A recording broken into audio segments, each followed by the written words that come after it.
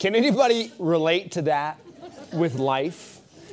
That you're going through life and there's this sense of there's something better later, this delayed gratification, but I can get certain satisfaction now if I do this, and we have to be patient. I think that's a really good example of, oh, thank you, Paul, of life, whether it's sin that can kind of appetize now, it'll feel good now, or if we wait something better down the road, but we have to be patient. That's what we're looking at today in James. Turn to James if you would. This is our very last week in the book. So we're going to be in James chapter 5. And really he's wrapping up the book. He's wrapping up what he started with. In the very beginning, he said this. At the very beginning of the book of James, he says in James 1:2, and this is on the screen, so you can turn to James 5 while this is up here. It says, "Count it all joy, my brothers, when you meet trials of various kinds. For you know that the testing of your faith produces steadfastness, and let steadfastness have its full effect, that you may be perfect and complete, lacking in nothing." Are any of you in that situation where you're suffering, you're struggling, you need patience, you're trying to count it all joy, but you're struggling counting it all joy? Maybe it's relational. Marriage can be hard. Maybe it's in your marriage and you're like, I just want this to be better now. Maybe it's a job situation. Your boss, things aren't going so well there. Your employees, a coworker, whatever it is, you're like, I want this to be done. I want it to be better now. Or as we've been going through the book of James, James has been writing to Christians that aren't living it very well. Christians living like the world, and he's saying, hey, your mouth, the way you speak, it's not lining up with God. Hey, the way you're using your money, it's not lining. And so one after another, it's like a punch in the face, a punch in the face. And you get to this point in the book, and a lot of these people are just like, oh, I want to walk right with God, and I try and I fail. And I try again and I fail. I have this sin that keeps popping up, and I want to be perfect now. I want to be sinless now. I mean, I sure relate to that. As I read through and you hear the phrase, life is a journey, not a destination. Well, in certain aspects of becoming like Jesus, I want to be there now. I don't want to go through this process where trials make me like him. I want to just be there. And so here, we may be tempted to give up. Have you ever been there? Maybe tempted to give up with church. You've been in church enough. You've been hurt too many times. You've been slandered. I want to give up. Maybe as you've tried to follow Jesus and you've tripped and fallen in sin so many times, you're like, I'm just going to give up. It's not worth it. Maybe in your marriage, struggling along, and you read the Bible on how to be a good husband or how to be a good wife. You're like, I just can't do it. I want to give up. This last part of James is going to tell us how do we live between Jesus' first, second coming and next during trials and suffering, because guess what? There's no way to escape it. We might want to live perfect lives. We want to walk in perfect holiness. We want to walk in perfect, wealth and health and all that, but that's not life. And so here he's going to get very practical. Jesus is coming back. How do we live until then? And he's going to give us 2 instructions as we go through this. So if you're suffering, and by the way, if you're not, you have before, or you will in the future, this is for us. How do we make it? How do we make it? And he gives us 2 instructions. Let's begin in James 5, verse 7. It says this, "Be patient, therefore, brothers, until the coming of the Lord. See how the farmer waits for the precious fruit of the earth, being patient about it until it receives the early and the late rains. You also be patient. Establish your hearts, for the coming of the Lord is at hand. Do not grumble against one another, brothers, so that you may not be judged. Behold, the judge is standing at the door. As an example of suffering and patience, brothers, take the prophets who spoke in the name of the Lord. Behold, we consider those blessed who remain steadfast. You have heard of the steadfastness of Job and have seen the purpose of the Lord, how the Lord is compassionate and merciful. But above all, my brothers, do not swear either by heaven or by earth or by any other oath, but let your yes be yes and your no be no, so that you may not fall under condemnation." Lord Jesus Christ, thank you for having James write this book to us. Thank you that we're at the end of it. I'm a little bit too bruised to keep going. God, I pray that today you would speak to our hearts. God, as Paul already asked, if there's something you want to do in us, I pray that we'd be ready to say yes to you, whatever that would be. In Jesus' name, amen. So what do we see here? As you look at these verses so far, and he says, between now and when Jesus comes back, life is going to be hard. How do you do it? There's a word that's repeated several times here. It's the word patience. Patience. It says, be patient. Wait till the end and you get 2 marshmallows.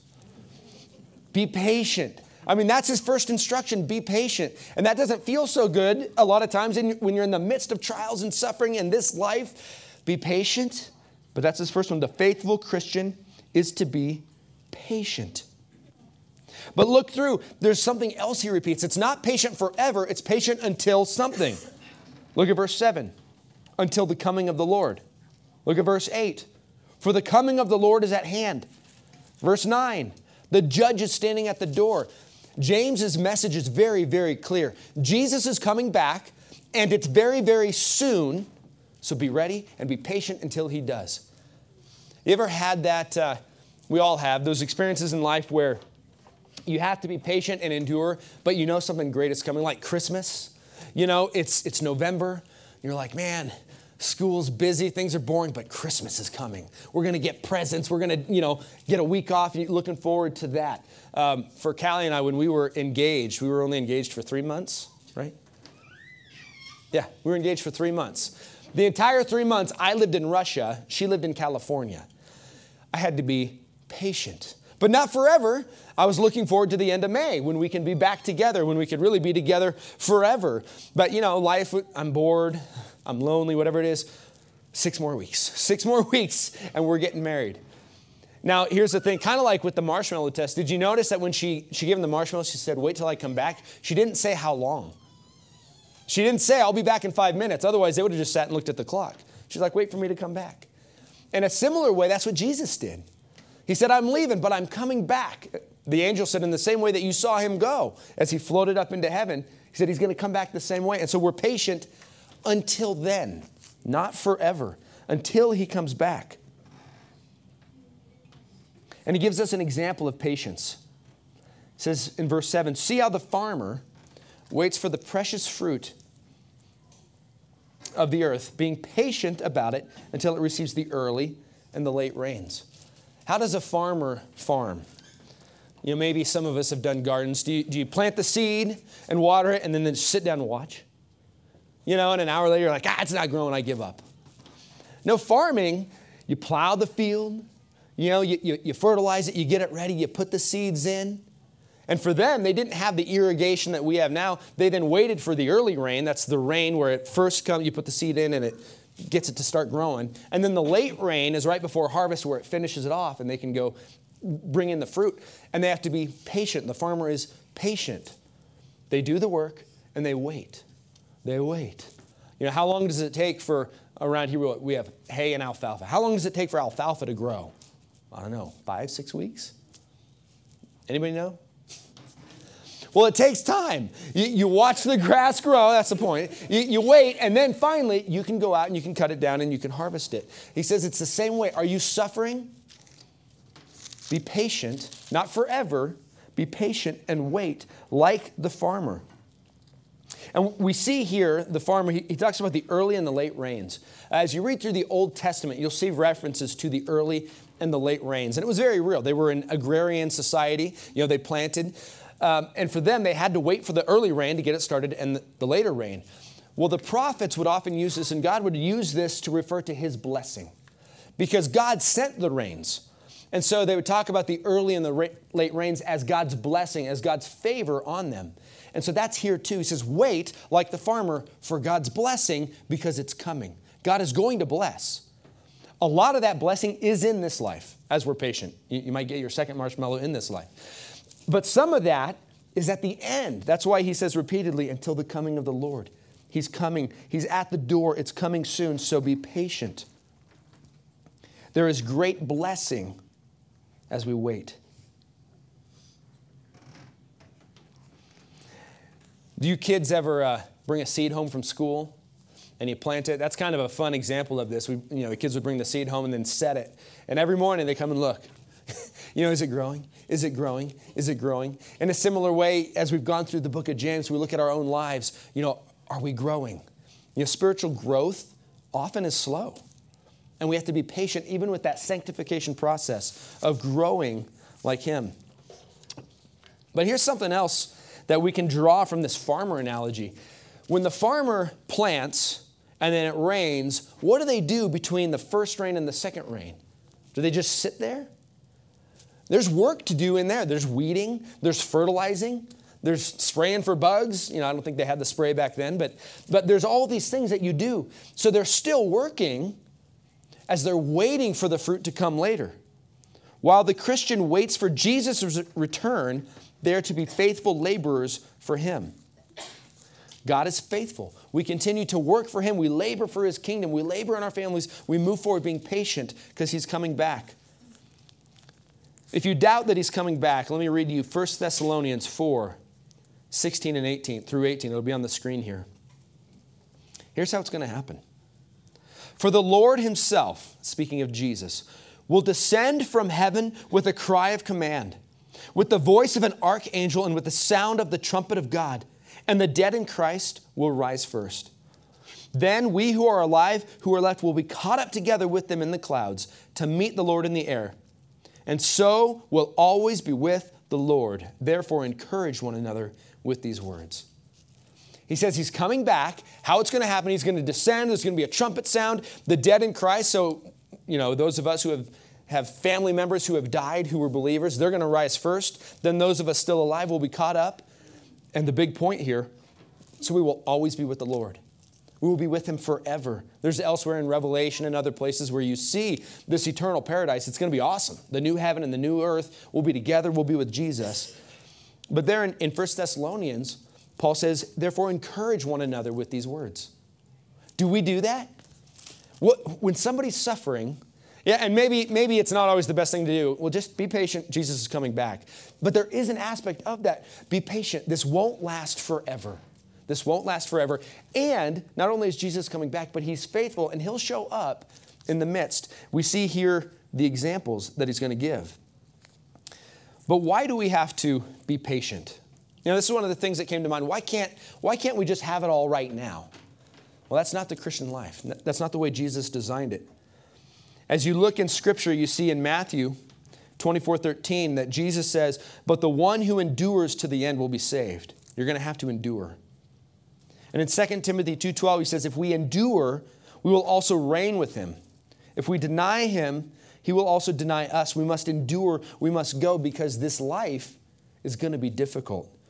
Peter said in 1 Peter 2:21, he talks about Jesus' suffering, and he says, for this you have been called, because Christ also suffered for you, leaving you an example so that you might follow in his steps.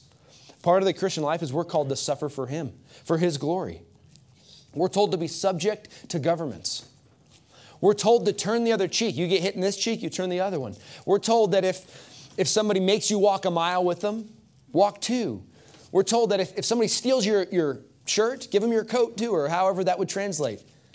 The Christian life is one not about me, but about God and about others, and it's a life that requires patient endurance.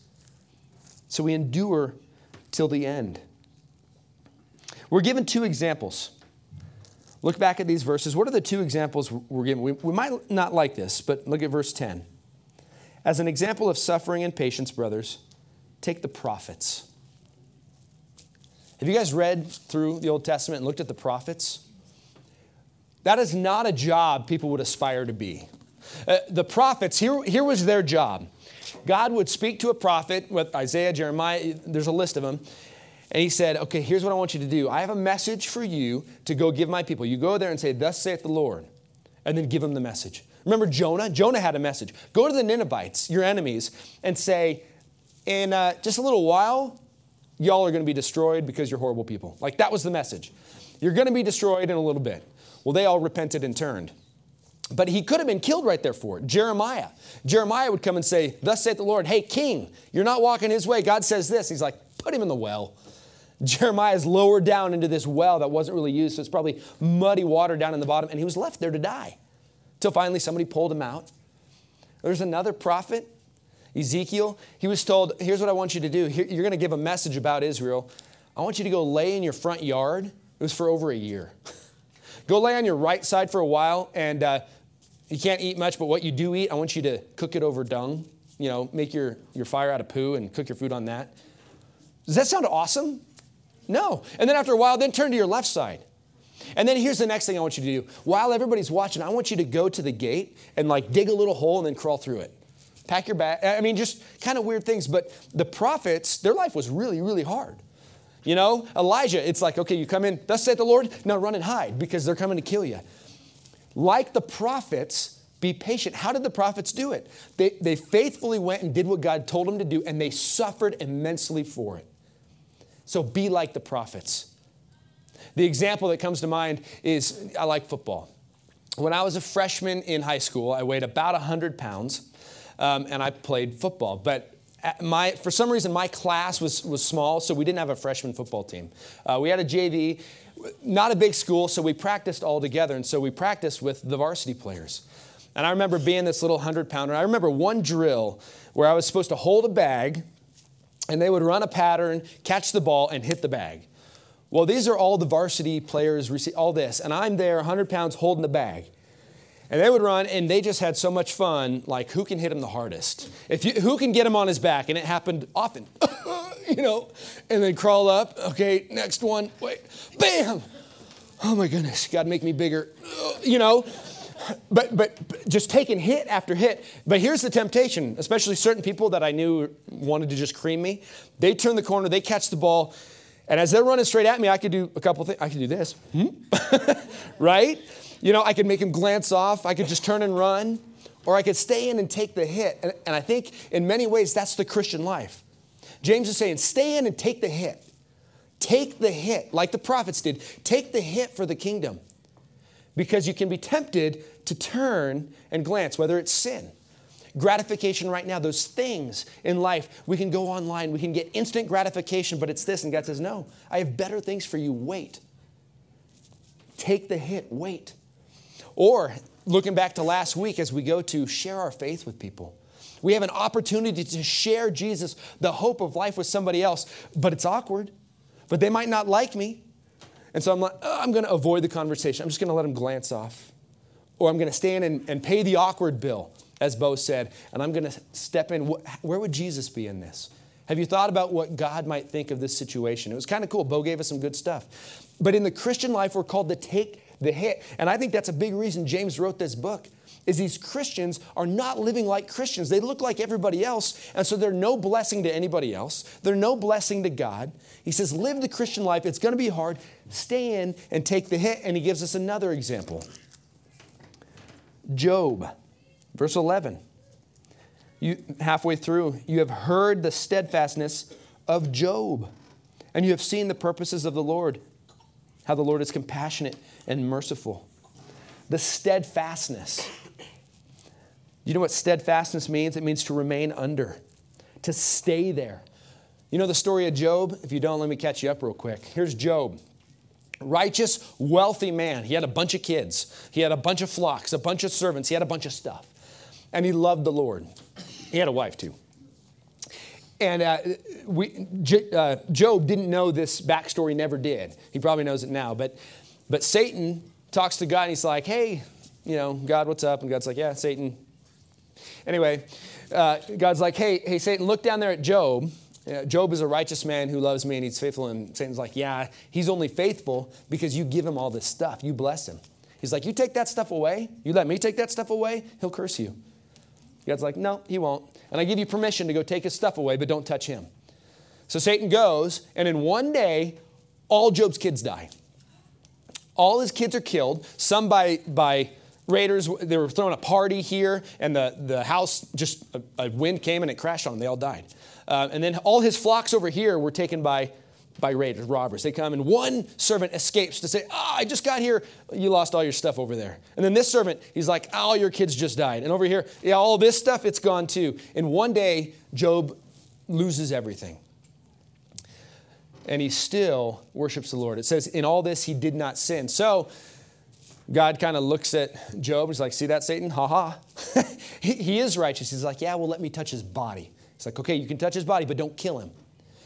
Job's body broke out in boils all over, sores. And so he stripped down and he was sitting in ashes, mourning over his losses, mourning over his family, and in pain, and he has broken pottery, and he's scraping it like this. Imagine that. He's scraping it. But he had this wonderful wife who came and said, just curse God and die. Real support. And then he had 3 really good friends come and sit with him. And with friends like this, you don't need enemies. His friends sat there and like, yeah, you brought this on yourself. You've got some kind of sin in your life that you got to deal with. I mean, Job suffered like none of us have probably suffered. But he remained steadfast. He stayed under it. He didn't just say, God, free me from this. He stayed under it. He never cursed God. He had some conversations with God, but he remained faithful. Be like Job. Be like Job. Take the hit. So this is in your notes. Be like the prophets who suffered for boldly proclaiming the word of God. And be like Job, who was steadfast through suffering. Be like Job, who was steadfast through suffering. And it says that he endured. There's several things here that we can draw out as we look at the words used. The first one is they're endured. It means to remain under. He endured. He remained under the suffering, but he handled it well. A lot of times when we suffer, we crumble. It gets in with our families and whatever. That's why he says, do not grumble against one another in verse 9. When we start suffering, we can start taking it out on one another. He's like, don't do that. Maintain unity. Stay under it. But look back at verse 8. I'm kind of hopping around here. But there's a word used in verse 8 when he says, you also be patient. Establish your hearts for the coming of the Lord. I love that word, establish. Some of your translations may say strengthen or shore up. The idea is that you strengthen your heart by looking at Jesus' return. It's to buttress something, to fix something securely. I think was really good zip ties. You zip tie something to something else really tight and it's not coming apart. He says, take your heart and zip tie it to the hope that Jesus Christ is returning. So when life happens, your first thing is, Jesus is coming back. I can endure until he gets here. Because when he does, his rewards are coming. All pain is going to go away. Every tear will be removed. It's going to get better. So we shore up our hearts. So we've looked at the first thing. So what do we do between now and when Jesus comes back? We be patient. We be patient. But then he gives us something more practical. I mean, patience is good, but it's kind of passive, right? It's just stay there. But then he gives us something practical. Look at verse 13. Is anyone among you suffering? Let him pray. Is anyone cheerful? Let him sing praise. Is anyone among you sick? Let him call for the elders of the church. Let them pray over him, anointing him with oil in the name of the Lord. And the prayer of faith will save the one who is sick. And the Lord will raise him up, and if he has committed sins, he will be forgiven. Therefore, confess your sins to one another and pray for one another that you might be healed. The prayer of a righteous person has great power as it's working.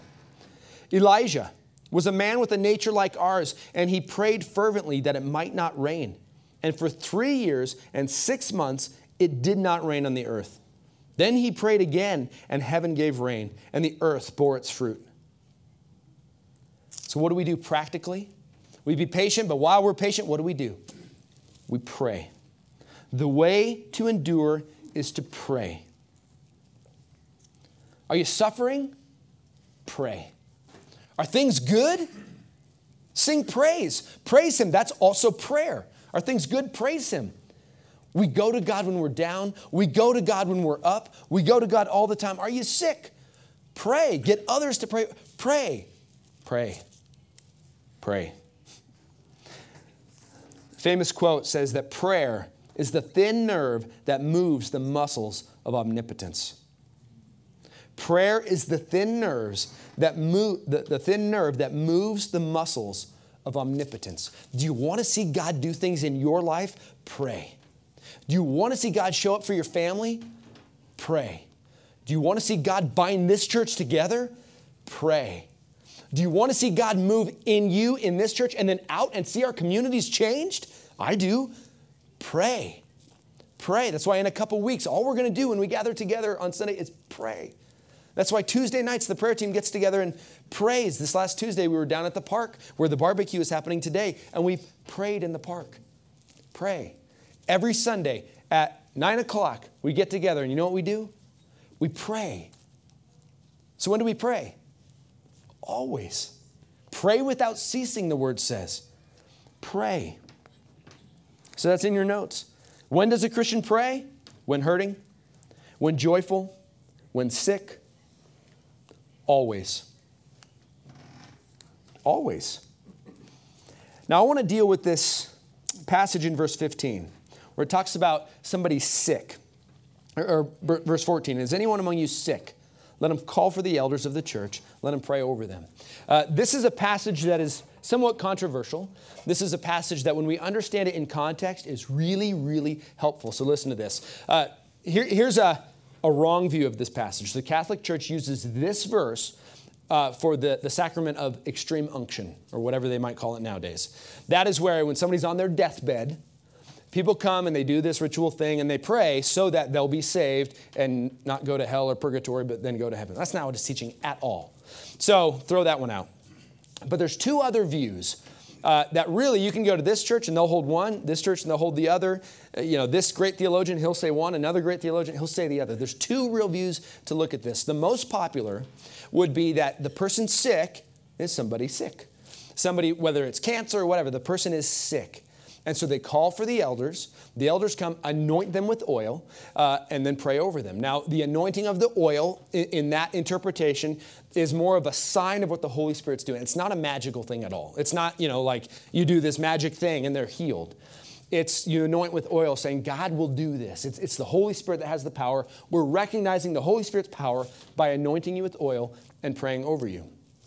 And as you notice, there's an order here that either view, we need this order. Who calls for the elders? The sick person. The elders don't show up and say, hey, you're sick, we're going to pray over you. Not here. The person says, I need help, come pray over me. And the faith of who brings about the healing? Not the sick person. The faith of the one praying. I have seen this repeatedly, I've seen it several times in people close to me, where somebody is sick and they go, okay, if we have enough faith, we'll be healed. And they're not.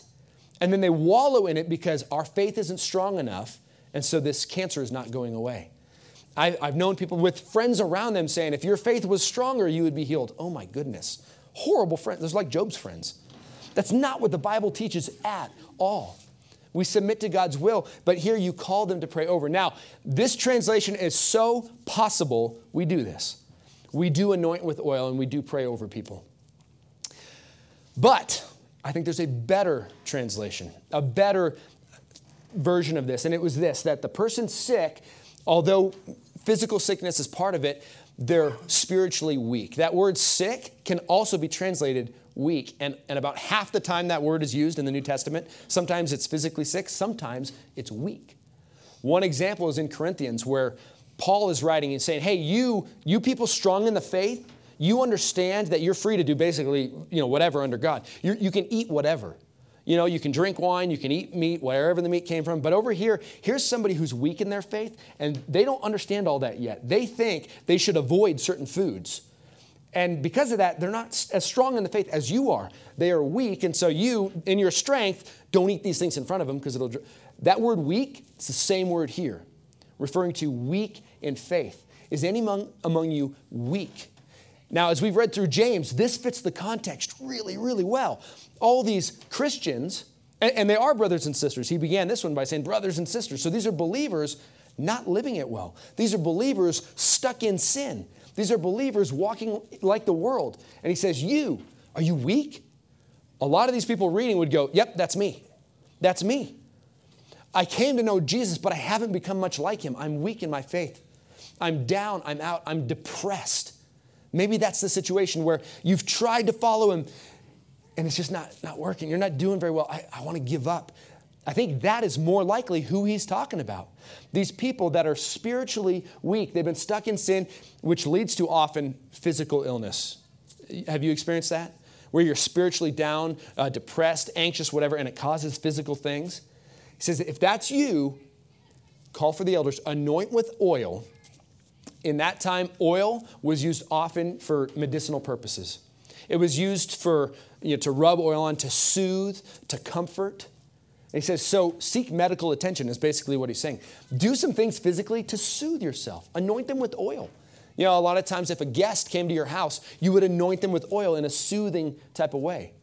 Now, if he was talking about anointing in a sacramental way, there was a different word he could have used. But he didn't use the word Greek. We're not going to get into the Greek. There was another word he could have used if it meant symbolically sacramental. The word he used very literally means to rub. And that's the word used when it's used for medicinal or those types of purposes. So he's saying, do the things physically you need to do to recuperate and then call for help. Who do you call? He says the elders. Why would somebody spiritually weak call the elders? Well, who are the elders supposed to be? The spiritually strong. The strong in faith. The example we're given is Elijah. Elijah was somebody so close to God, he didn't die. A chariot of fire came and picked him up. You can read that in the Old Testament. Great story. But Elijah and God were tight. And so when Elijah prayed, he was praying in accordance with God's will, and things happened. He prayed, didn't rain for 3.5 years. Then he prayed, and it rained. So he says here, go find somebody spiritually strong, like the elders in your church. Grab an Elijah to pray over you. Have you ever been so down and out where you're like, God, I want you.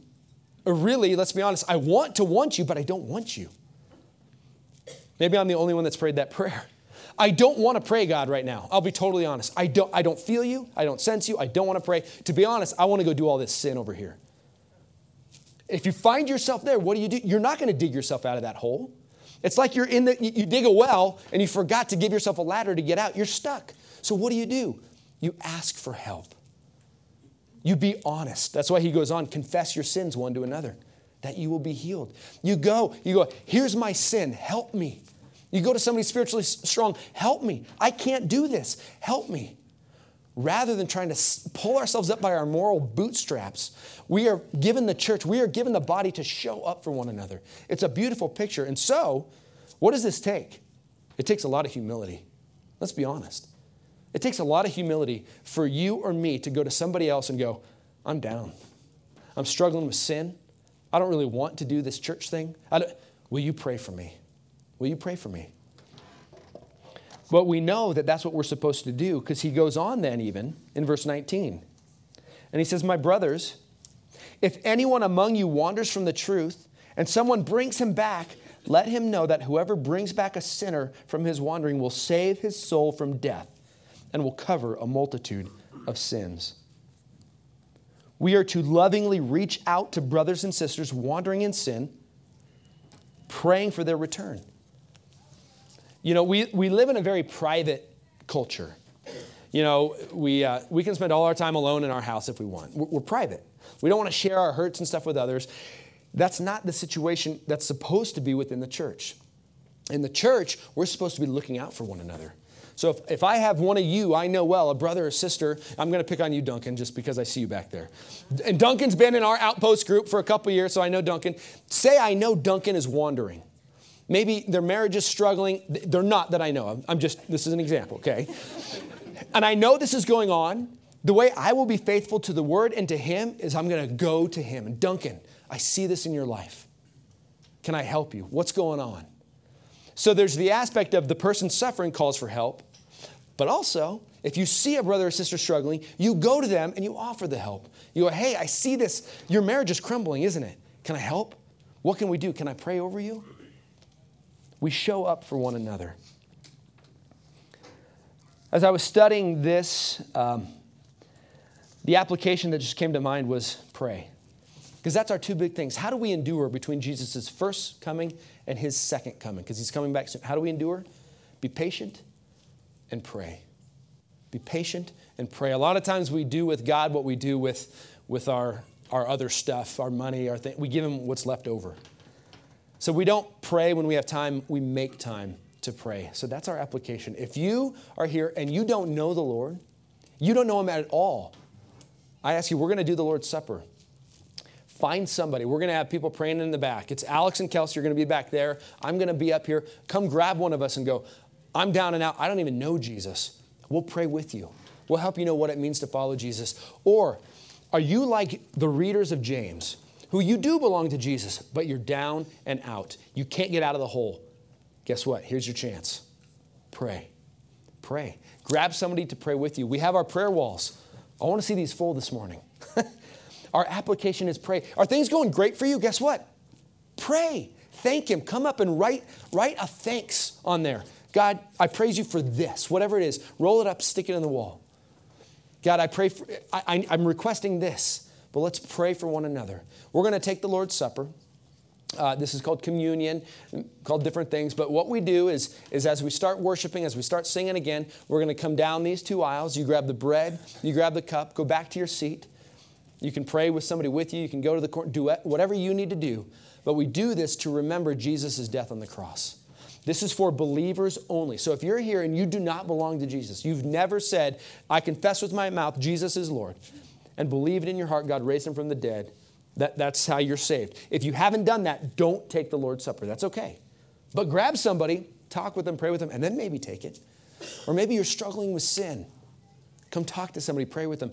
Do it by yourself over here. Get on your knees. And then come take the Lord's Supper. But we do this to remember Jesus' sacrifice. This life is hard.